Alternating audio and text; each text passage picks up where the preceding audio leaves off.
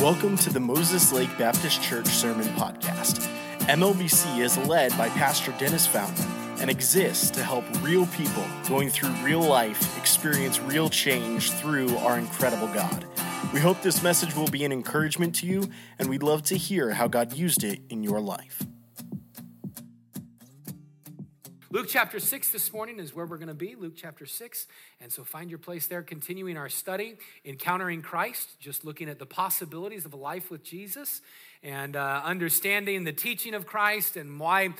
Remember with me, Luke is writing the book to prove that Jesus is the Messiah, to prove that Jesus is the King of Kings and the Lord of Lords. He does it through his work. Luke writes that Jesus proved who he was through his deity, through his birth, through his works and the miracles that he does. And so we've been going through this series just learning about that, really in the early ministry of Jesus Christ. Last week, if you were here, we learned a great principle last week, understanding this, that when God gets involved in anything, he turns the common into the uncommon.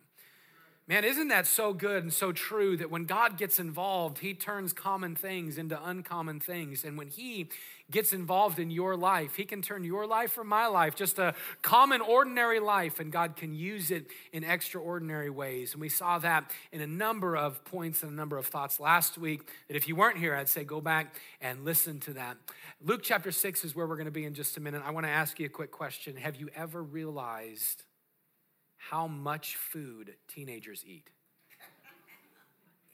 If you have a teenager in your home, or if you have ever raised teenagers, then you know this to be true, the never-ending appetite of teenagers. A few weeks ago, Father's Day weekend, Hannah was gone for the weekend because of her art business. She had an art show in Seattle, and so she was away. So I had all three of our teenagers, and we had Pastor Brian's little brother, Sammy, was staying with us, and another friend, Camden, and then my niece, who's a teenager, was in town, and then we had some other friends that were there. So at some points during that weekend, I was feeding 7 teenagers plus myself.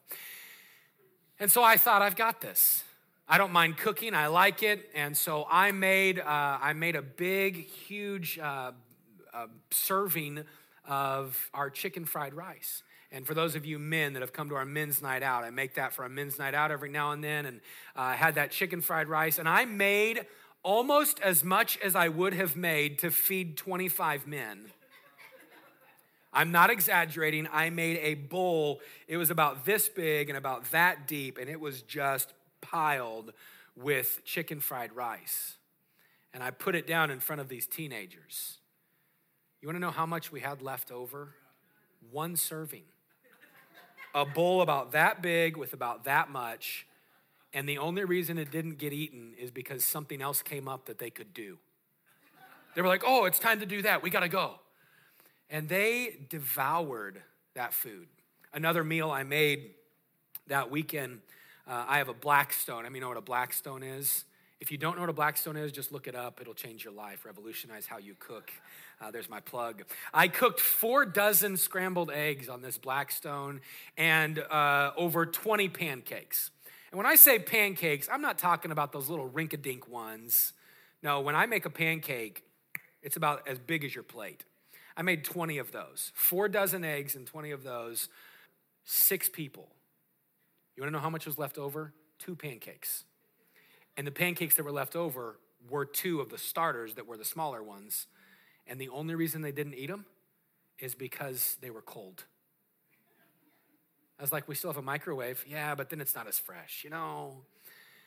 Man, teenagers, if you've ever been around a teen, we have 3 now that we're raising in the house. Here is the common comment that I hear in my house.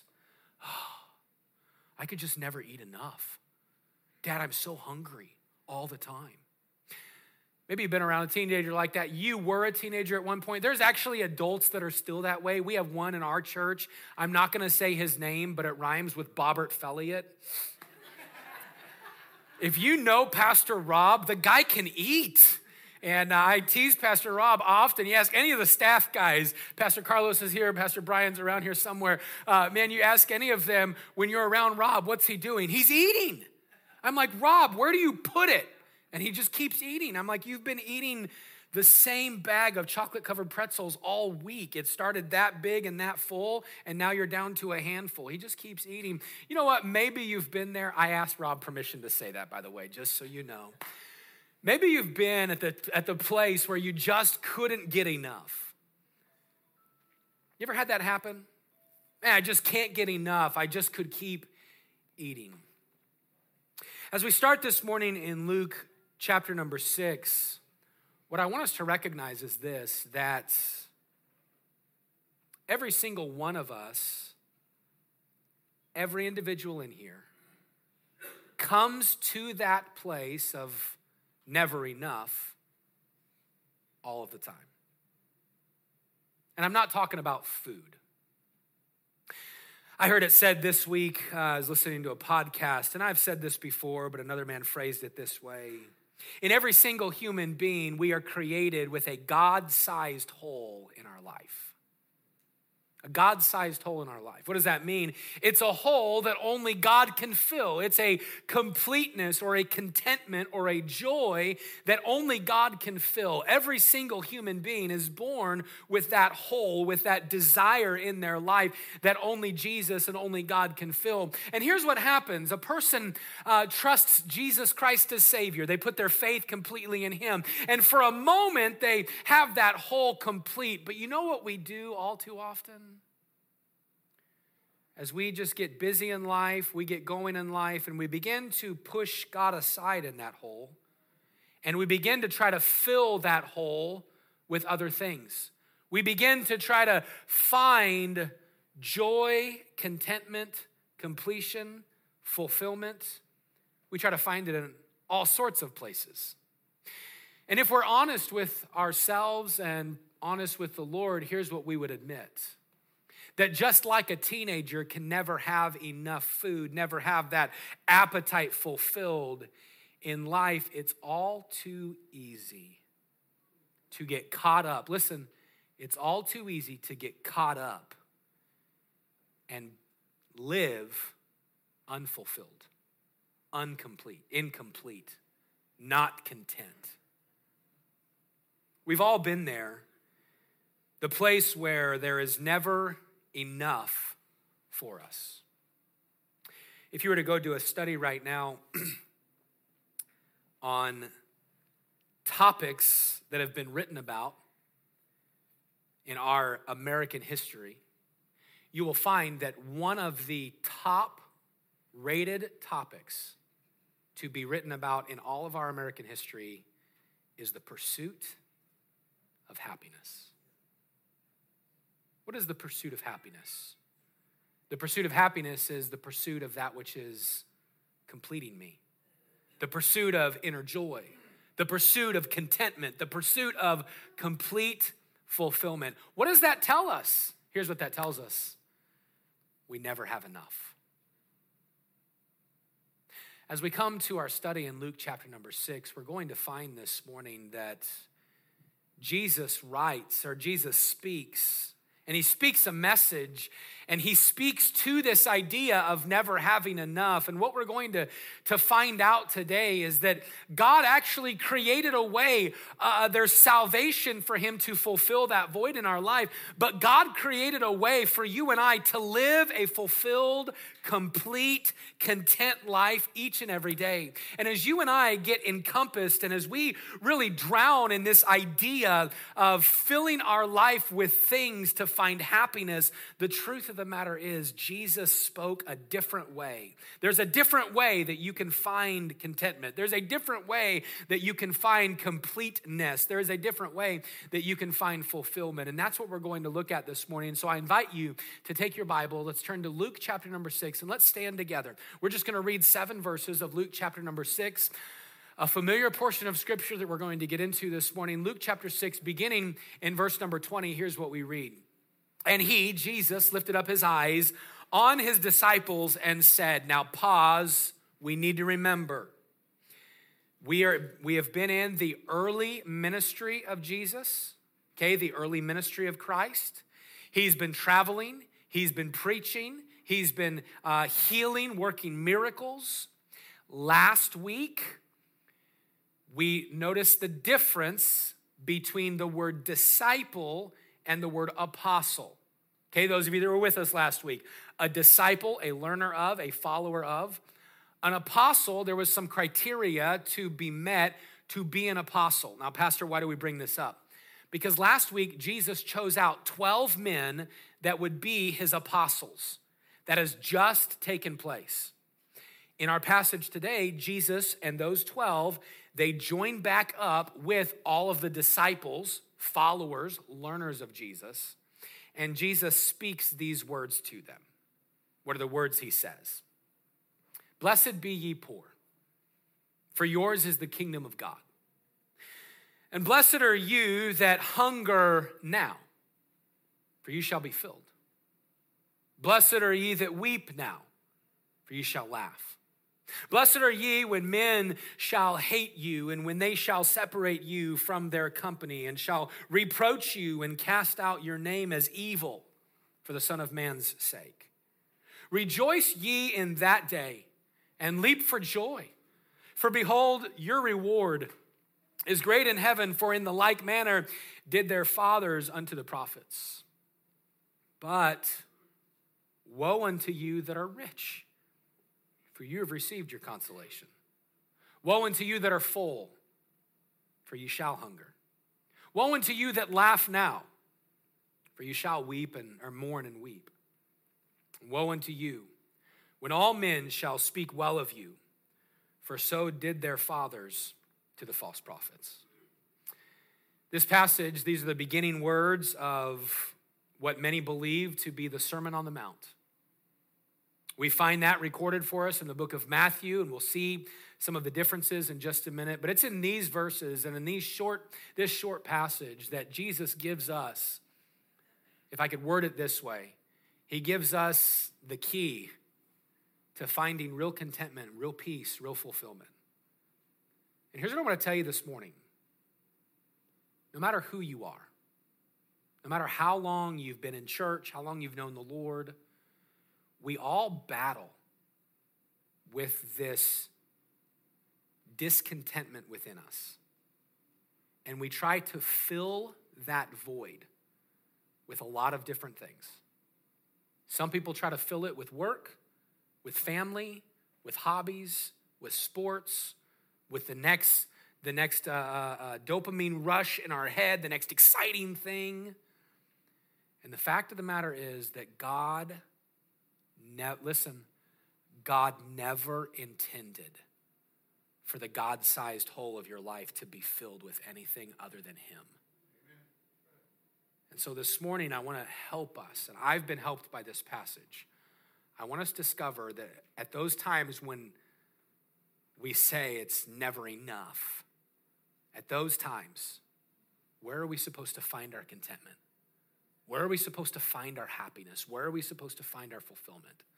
That's what Jesus speaks to this morning. So let's pray, and we'll get into the word today. With our heads bowed and our eyes closed, would you pray, and just in the quietness of the moment, would you ask God to speak to your heart today?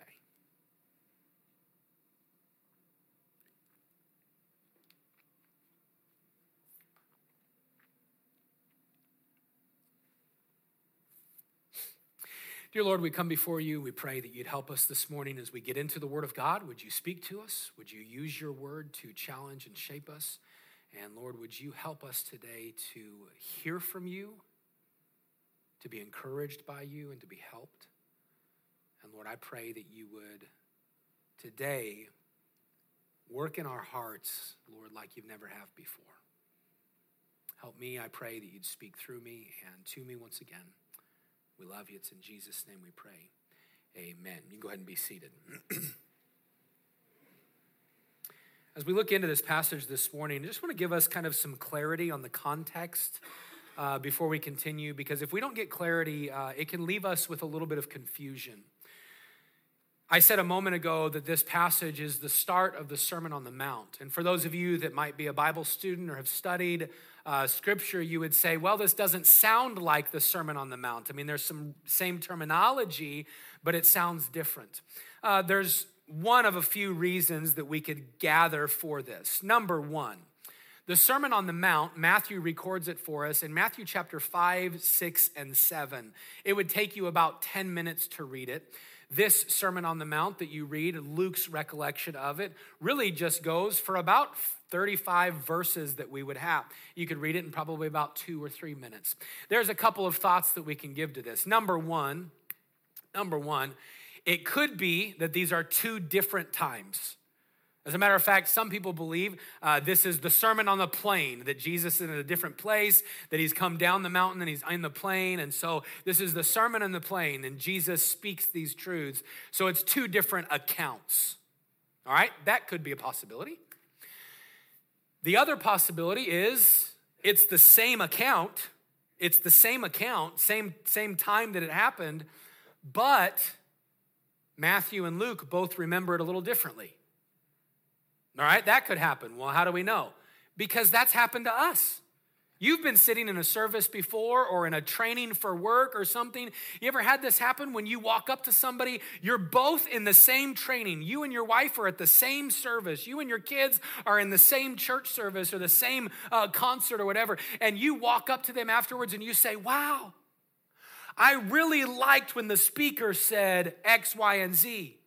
And they, who were sitting in the same place, go, he didn't say that. And you go, yeah, he did. I got it right here in my notes. He said that. And they go, no, he didn't. I remember when he said QRS. And you go, well, he didn't say that. I would have heard that. You both sat in the same training, the same service, the same speaker, but you heard it from two different angles. Okay, that could be the case.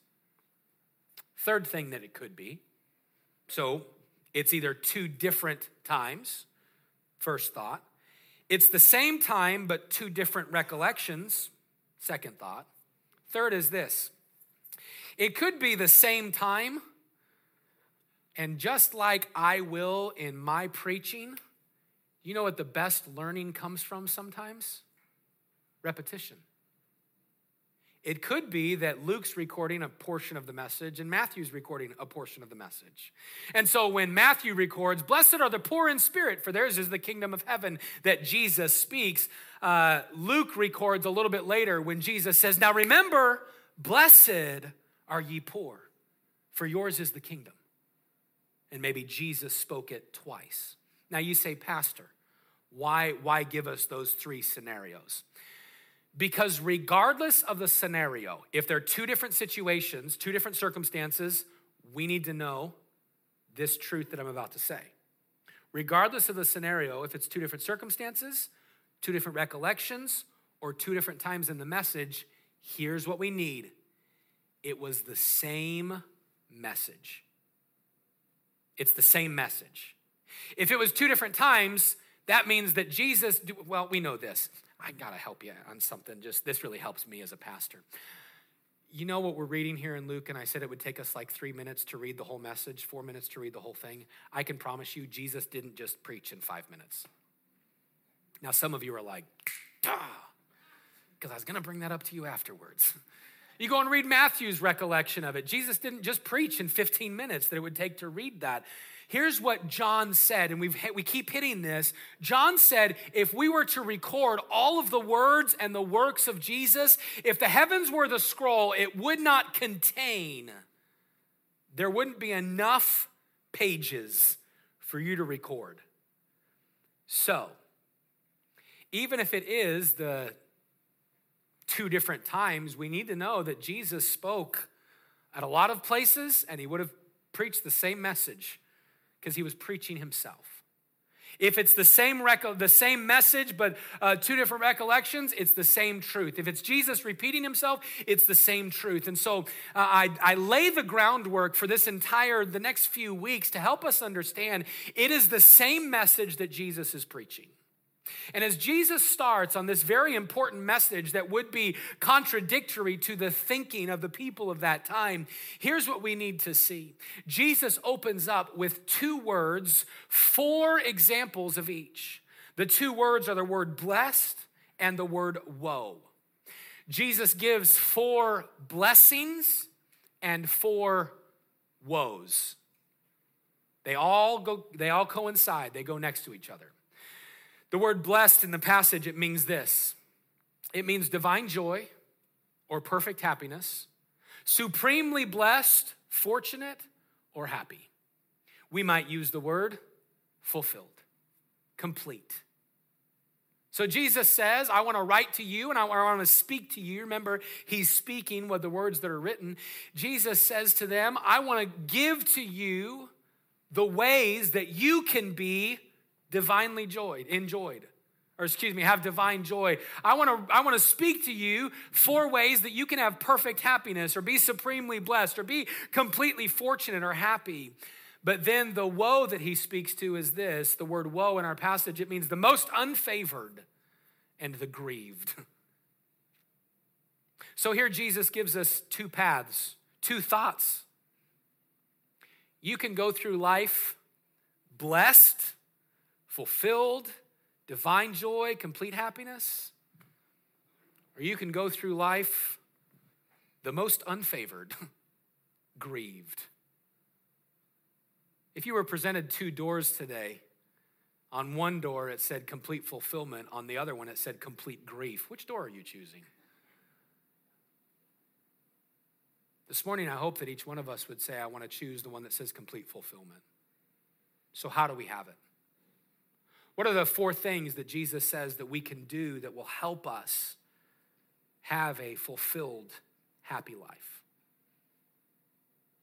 Number 1, I want you to notice with me today that those who are blessed, first, they have an accurate view of themselves.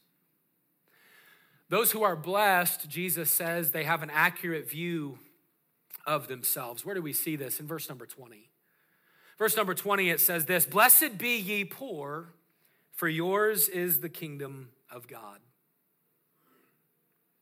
Well, if we just read that at face value and don't compare Scripture with Scripture, all of us go, check. Got that one down, because I am broke as a joke. I am poor. And since I am poor, I must be blessed. Okay, we need to know, is Jesus speaking about the temporal and the physical? Is he giving a lesson on economics? No, he's not. He's repeating a truth that Matthew records for us in Matthew chapter 5 and verse number 3 when he says this, Blessed are the poor, what's the next 2 words? In spirit.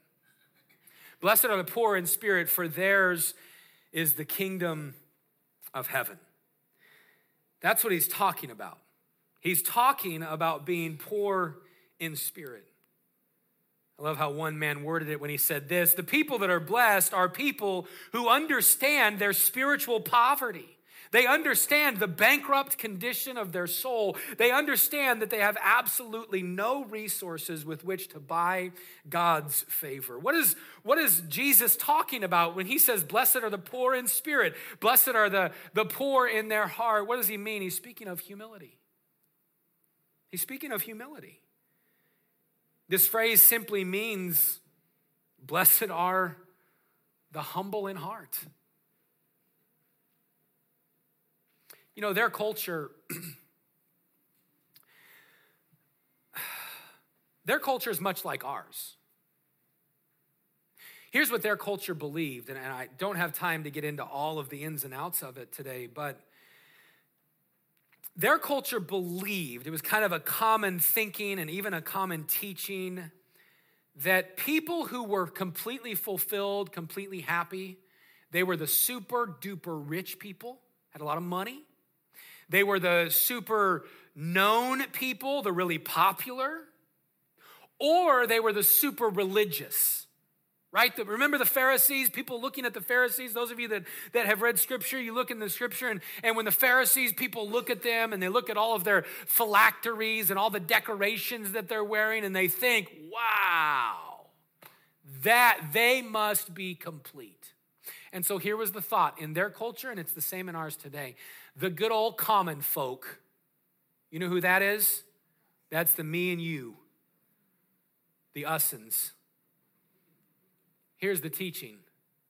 You and I, unless we achieve riches And unless we achieve notoriety, and unless we achieve this heightened religious complex, we can't be happy. That was taught in their culture. Now wait, you say, well, Pastor, I don't log on and watch news. I don't hear somebody say that. I'd present a contrary point. Here's what our culture says. You know what's going to make you happy? Buy that new boat. Hey, you know what's going to make you happy? Come get this new car. It's only $29,995 with all of the extras. If you buy this car, you'll be complete. Hey, you want to be happy? You need to make sure that you meet this body type because then you'll be the perfect weight. Hey, you want to be happy? Then you need to make sure that you get season tickets to your favorite team because, man, only a real fan, a happy fan is going to be there. You want to have real happiness and real contentment? Boy, you better eat and drink our product. You better do that, right? That's what culture pushes on us. What are they saying? You want complete contentment? You haven't achieved it yet. The more you get, the happier you are. The more well-known you get, the better off you are. In the religious world, we have tons of religions that push religion to say, you want to find complete happiness? Make sure you meet our checklist. Hey, we live in no different of a culture than they did. That's what they taught. And yet here comes Jesus, and he says, all right, you want complete happiness? Blessed are the humble in heart. That's different than what our culture says, huh? Because our culture says you want complete happiness, put you first. Buy it up. You can buy your happiness. You can eat your happiness. You can live out your happiness. You want to know why sometimes we buy the new car? We save up for that thing, and after a month, it doesn't smell like a new car anymore. It smells like milk because the kids spilled milk and didn't tell you. I remember years ago, we bought a brand new car to us. It was the Honda Pilot we still have. It was the newest car to me that I had ever owned. And I was like, we are going to keep this car amazing. And at the time, I had a 7-year-old, a 5-year-old, and a 4-year-old. We got that car on a Tuesday. On Wednesday, I called Pastor Rob and Miss Beth up, and Pastor Micah and Miss Rebecca that were on staff, and I said, hey, we're all going to, you guys remember this, Rob? We're all going to drive to Spokane in our new car. We're going to go hang out, go watch a movie, and go eat dinner. And they were like, all right, we're in. We got in that car. We got halfway to Spokane. I just passed Ritzville, and the youngest child of mine who was sitting in this room, his name rhymes with Micah. He's sitting in the back, little 4-year-old, and he goes, Dad, yeah, bud, I don't feel so bleh. And my brand new car smelled like brand new insides that came out. You say, Pastor, why tell us that? To make us disgusted in church? No, to say the new that we think will fulfill doesn't last. Here's what Jesus said will last. Don't put you first. Put others first. Have humility. Notice what he says, but woe unto you that are rich, for you have received your consolation. So the opposite of being humble would be to be rich, to be proud. You ever put you first in a conversation? I mean, like, listen, I have a gift. I think it's the unwritten spiritual gift in the Bible, and I've told you about it, sarcasm. How many of you have the unwritten spiritual gift of sarcasm? Yeah. You know what the unspiritual gift of sarcasm can do? Open mouth, insert foot. You ever put yourself first in a conversation? No, never. Okay, I'll just tell on me. You know what I've done before? Hannah and I have gotten in a little argument, and I'm like, ooh, I've got a zinger. And I'm going to say it. And I'm going to say it, and I'm going to win this argument. And so I say, oh, yeah, well, right after you, do you in the inside go, man, that was great? and you walk away all happy? No, you know what? For like a split second, right? You zing, and then you're like, ha! And then you go, oh, I am a moron. I literally didn't even think about that before I said it. I mean, I thought about it, but I didn't think about it. Here's the point. When we put ourselves first, that little itty bitty bit of, ha, that's your prize. That's what the verse says. Cursed are the rich, the proud. It's the opposite of poor in spirit. Cursed are the proud. Why? Because you have your consolation. Hey, you got your prize. Here's the trophy. Woohoo! You really threw that zinger out, and now you made someone cry. You threw that zinger out, and now you lost a friend. You threw that zinger out, and now you hurt your kids. You see, here's what Jesus is saying to us and to them. Culture says, put yourself first and you will find happiness. But Jesus says, happiness and fulfillment comes through humility. When he says, blessed are ye poor, for yours is the kingdom of God, a humble person is experiencing the blessings of heaven now. Humility literally brings heaven to earth. Because that's exactly what Jesus did, humbled himself and became obedient unto death, even the death of the cross. And when he humbled himself, Jesus Christ, God, became man, heaven to earth. When you and I put on humility, for theirs is the kingdom of God, we are experiencing the benefits and the blessings of heaven now. No wonder he would say blessed. Hey, blessed are those that have a proper view of themselves, those that have an accurate view of themselves. Number 2 this morning, very quickly, blessed are those that have a healthy desire in the soul.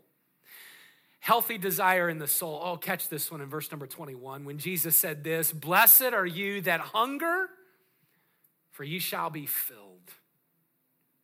Blessed are you that hunger, for you shall be filled. All right, now if we know blessed in the poor means blessed in the poor are the poor in spirit, we need to know then that same thing in this principle. Jesus is not talking about the temporal. He's not talking about the physical. He's talking about the spiritual. And so Matthew helps us in Matthew chapter 5 and verse number 6. Blessed are they which do hunger and thirst after righteousness, for they shall be filled. I would say this morning, if you don't walk away with anything else, catch the principle that Jesus is teaching here, which is this. Divine joy, real happiness, and complete fulfillment comes to those who have a desperation for God. This is an intense desire for knowing God, knowing his righteousness.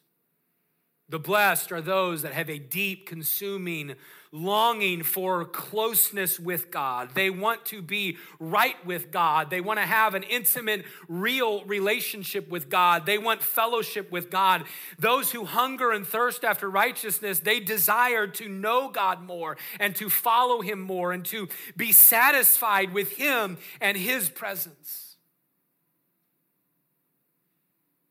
We've all had a craving. You ever had a craving before? I wake up in the morning with 2 cravings every day. Every day I wake up, I am a adamant water consumer. I drink a lot of water. How many of you drink a lot of water? I drink a lot of water. My wife, the kids sometimes, I have water bottles. It made me thirsty just talking about water. I wake up every day. I sleep with a water bottle right by my bed. When I wake up, first thing in the morning, I roll over, I grab my water bottle, and I take a drink of water. I'm just craving it. Second thing I crave in the morning, a cup of coffee. Yeah, how many crave coffee? Yeah, I crave here's how my life cycle goes every day. Coffee, water, coffee, water, coffee, water, coffee, water. You ever had a craving that just, it's that one thing you want? For those of you who have been expectant mothers, you know exactly what we're talking about. It's 2:00 in the morning and you're like, I really just want deep fried pickles. And your spouse is like, where are we gonna get deep fried pickles? And you say, I don't care. Get out of bed and go get me deep fried pickles. Other people, crave like freezer frost and things like that, I've heard. It's just disgusting. Anyway, I'm not gonna get into that. man, we've all had an intense craving. You ever had an intense craving that just did not get met? So we're doing this thing right now. I'm doing this health thing, and my wife is extremely healthy, and we want to eat right and all of this. So for the last few months, I've been doing no sugar, or trying to do no sugar Monday to Friday, and then I do sugar on Saturday and Sunday. Not a ton, but just a little bit. And so for the last few months, if you know anything about me, my this is my vices regarding sugar, is ice cream and cereal. I love cereal. Really love cereal. Like if I could eat a bowl of cereal, I would eat cereal. You can ask my mom. I eat it all the time when I was a kid. I'd come home. She'd be like, what's for dinner? She'd say, I don't know. I'd be like, all right, I'm going to have cereal. What's for breakfast? All right, I'm going to have cereal. I'm going to have cereal for lunch. I like cereal. So I'll go a week without sugar. I wake up on Saturday morning. Like 2 weeks ago, I woke up on Saturday morning. I walked into our pantry. It's Saturday morning. It's the weekend. I am craving a bowl of cereal. I got that bowl out. I got the box out. I poured it in. I was wanting peanut butter Captain Crunch, or regular Captain Crunch, or a bowl of Life. I'll even eat grape nuts at that point. Like I like grape nuts. My family thinks does anybody else like grape nuts? You are my people. Like I'm just saying, if you like grape nuts, we are peeps. We are people, all right? I got my bowl. I filled it up. It wasn't just a little itty bitty bowl. It was a man-sized bowl. I got that bowl. I walked over, I set it on the counter, had my cereal in it. I opened the fridge. Exactly. I'm like, we are out of milk. I wanted to beat up some teenagers at that point. It's Saturday. Don't they know? This is cereal day. And I look in there and I'm looking, scouring. I find in the back corner of the very bottom shelf, the milk doesn't go on the bottom shelf, it goes right in the front. I found Blue Cap milk. You know what Blue Cap milk is? 1%. If you buy 1% milk, you need to check your salvation. That's all I'm saying. That's all I'm saying. I'm kidding. I opened that up and I got this blue lid, 1% milk, and I look at it and I swish it around. You know how much was in there? The film. The film that's on the inside of it. I'm like the comedian a couple years ago that said, what am I supposed to do? Eat a cornflake with that much milk? And so I'm frustrated. You know what I did? I went to the pantry. I got saran wrap. And I saran wrapped my bowl of cereal. And I'm like, I'm gonna eat that at some point today. And throughout the day, all day, you know what I was thinking about? That bowl of cereal. You know what I did on Saturday night? I got myself some Red Cap milk. That's whole milk. It's always a red cap or a white cap. I got Red Cap milk. I went to the pantry. I got my bowl of cereal. I poured it on there. And I sat and enjoyed the longest bowl of cereal. And you know what I did afterwards? I think I got more. And after I got done with it, here's what I did. You say, Pastor, why tell us a goofy story about cereal? We've all been there. You have a craving, and that is the only thing I want. Here's what Jesus said. The blessed, listen, don't miss it today. Our culture misses it. Don't miss this. The blessed, the truly fulfilled, the really content, they hunger, they crave for the presence of God in their life. Hey, I wonder, do you hunger? Do you crave for the presence of God in your life? I love how one man said it when he said this, hunger and thirst are only abolished by food and drink. Even so, this hunger and thirst after righteousness is only abolished by the finding of righteousness or growing in Christ. Jesus said it this way, seek ye first the kingdom of God and his righteousness, and all these things will be added unto you. The thought is to hunger and thirst after righteousness. There's a misprint there, sorry. To hunger and thirst after righteousness is the soul painfully aware of its emptiness with a gnawing hunger hunger with a life that pleases and honor and knows God. Hey, you know what we're talking about right now? Our culture, and I hate to say this today, and I'm not trying to be mean to anybody, but even in our American 21st century Christian culture, we have a lot of Christians that do not hunger after God. We come to church, we check our list, we get up, we go through our life, we go through our days, but to meet with God, we don't even really realize. We come to church and it's just like, well, I'm coming to fulfill some sort of duty. Here's what Jesus said about that. Woe to you that are full. Woe to you that are full, for you shall hunger. Hey, if you try to fill up on things that are not God, you know what's going to happen? You're going to be empty. That's what Solomon said, right? In the book of Ecclesiastes and in the book of Proverbs. I pursued all of the enjoyments of life, and yet I ended up empty. Vanity of vanity, he said, all is vanity. Hey, Christian, you want to know today why you and I'm included in this, you want to know why you and I go through life often discontent, incomplete, unfulfilled? Hey, it's because that 401k, it is not going to complete you. That new car, that new house, those things are not going to buy you happiness. They are not going to be that joy that steadies your soul when the storms of life attack it. No, my friend, the only thing that will do that is the presence of God. No wonder Jesus said, blessed are those who hunger and thirst after me. Hey, I wonder today, what have you been hungering and thirsting after? What have you been seeking to fulfill you? May we join our hearts with the psalmist to say, as the hart, the deer panteth or longs for the water, even so my soul longs, panteth after thee, O God. My soul thirsteth for God, for the living God. When shall I come and appear before God? I see this morning that the blessed are those who live with humility. The blessed are those who live with a hunger and thirst after righteousness. Thirdly, the blessed are those who live with a biblical sorrow that impacts the life. A biblical sorrow that impacts the life. Where do we see this? Verse 21. Blessed are you that weep now, for you shall laugh. What's Jesus speaking of? Well, Matthew helps us. Blessed are they that mourn, for they shall be comforted.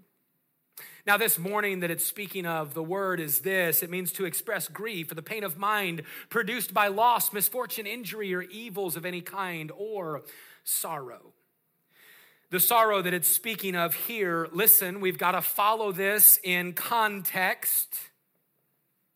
The blessed are the humble. The blessed are those that hunger and thirst after righteousness. The blessed are those that mourn. If I humble my heart before God and seek him, I'm going to realize even more who I am, and then my heart will mourn over my need for God. My heart will weep over my need for God. This is what Jesus is speaking to, is the idea, not just blessed are those that cry. All of us cry. All of us have sorrow. All of us have mourning. It's not just you're blessed if you cry a lot. That's not the thought. No, if your humility drives you to your need for God, that should bring mourning into your life. What is this? This is sorrow. Listen, it's sorrow that leads to repentance. You ever been sorry for something and it stopped right there? Think about it. If I were to speak to my wife and say something just derogatory and mean to her, I win that argument, I do that zinger, I'm lifted up in pride. And then later I go, oh man, I shouldn't have said that.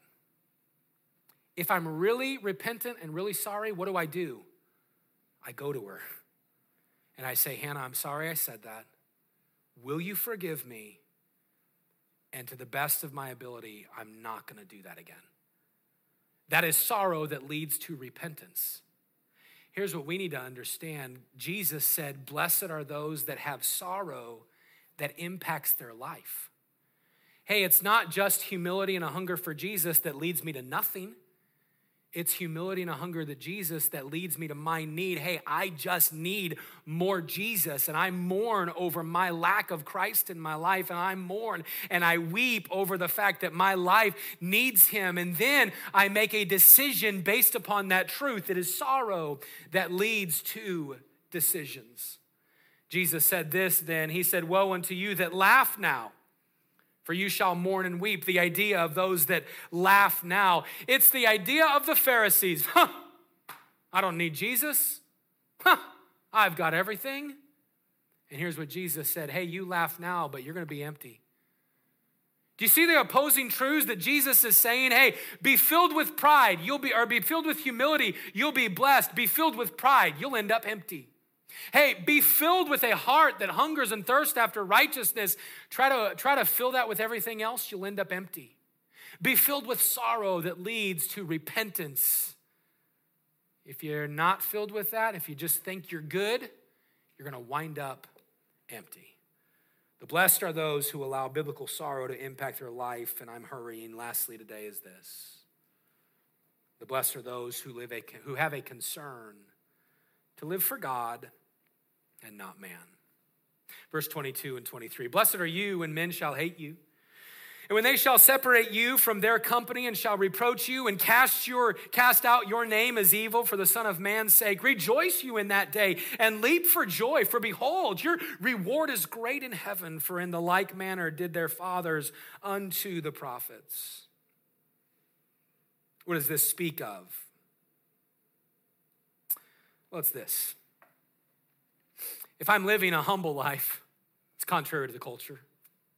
If I'm living a life that seeks God and not stuff, it's contrary to culture.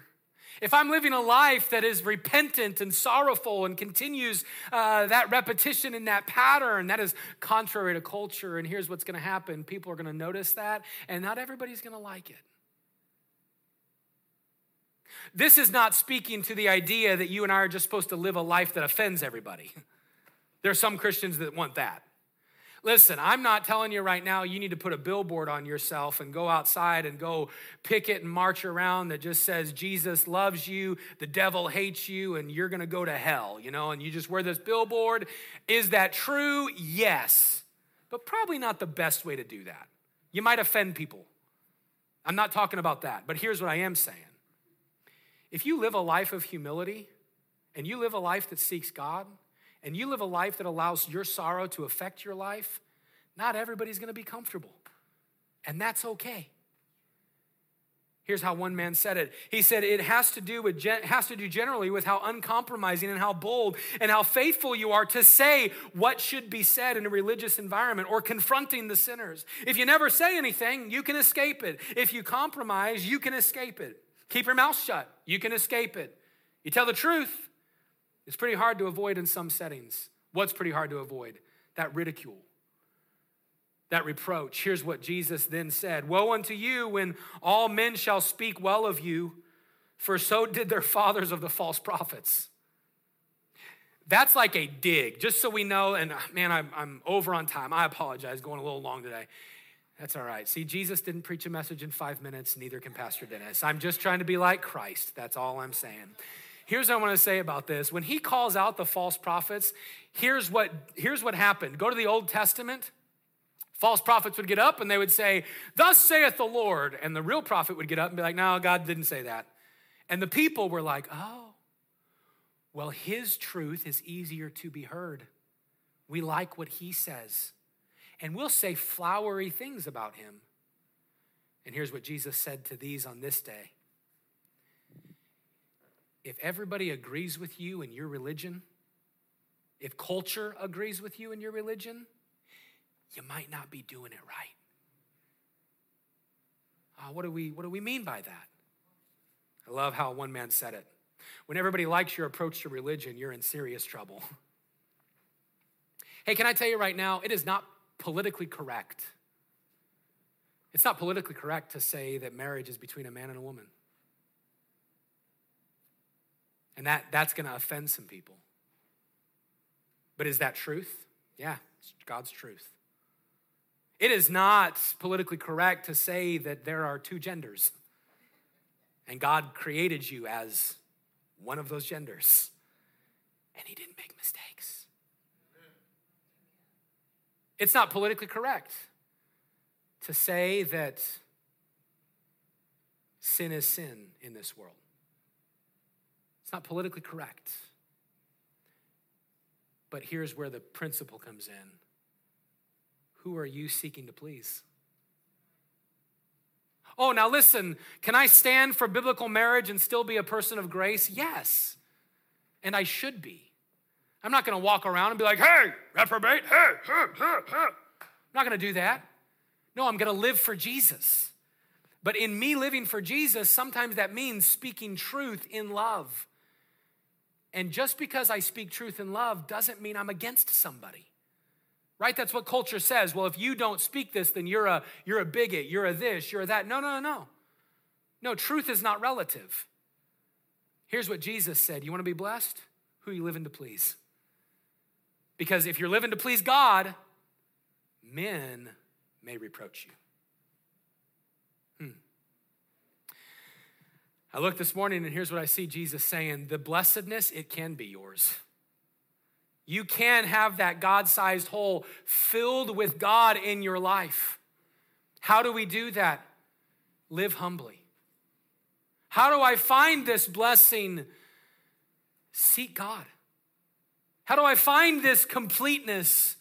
Allow that seeking and that humility to turn your heart to action, sorrow that turns to action, and live with a life that is concerned about pleasing God and not pleasing man.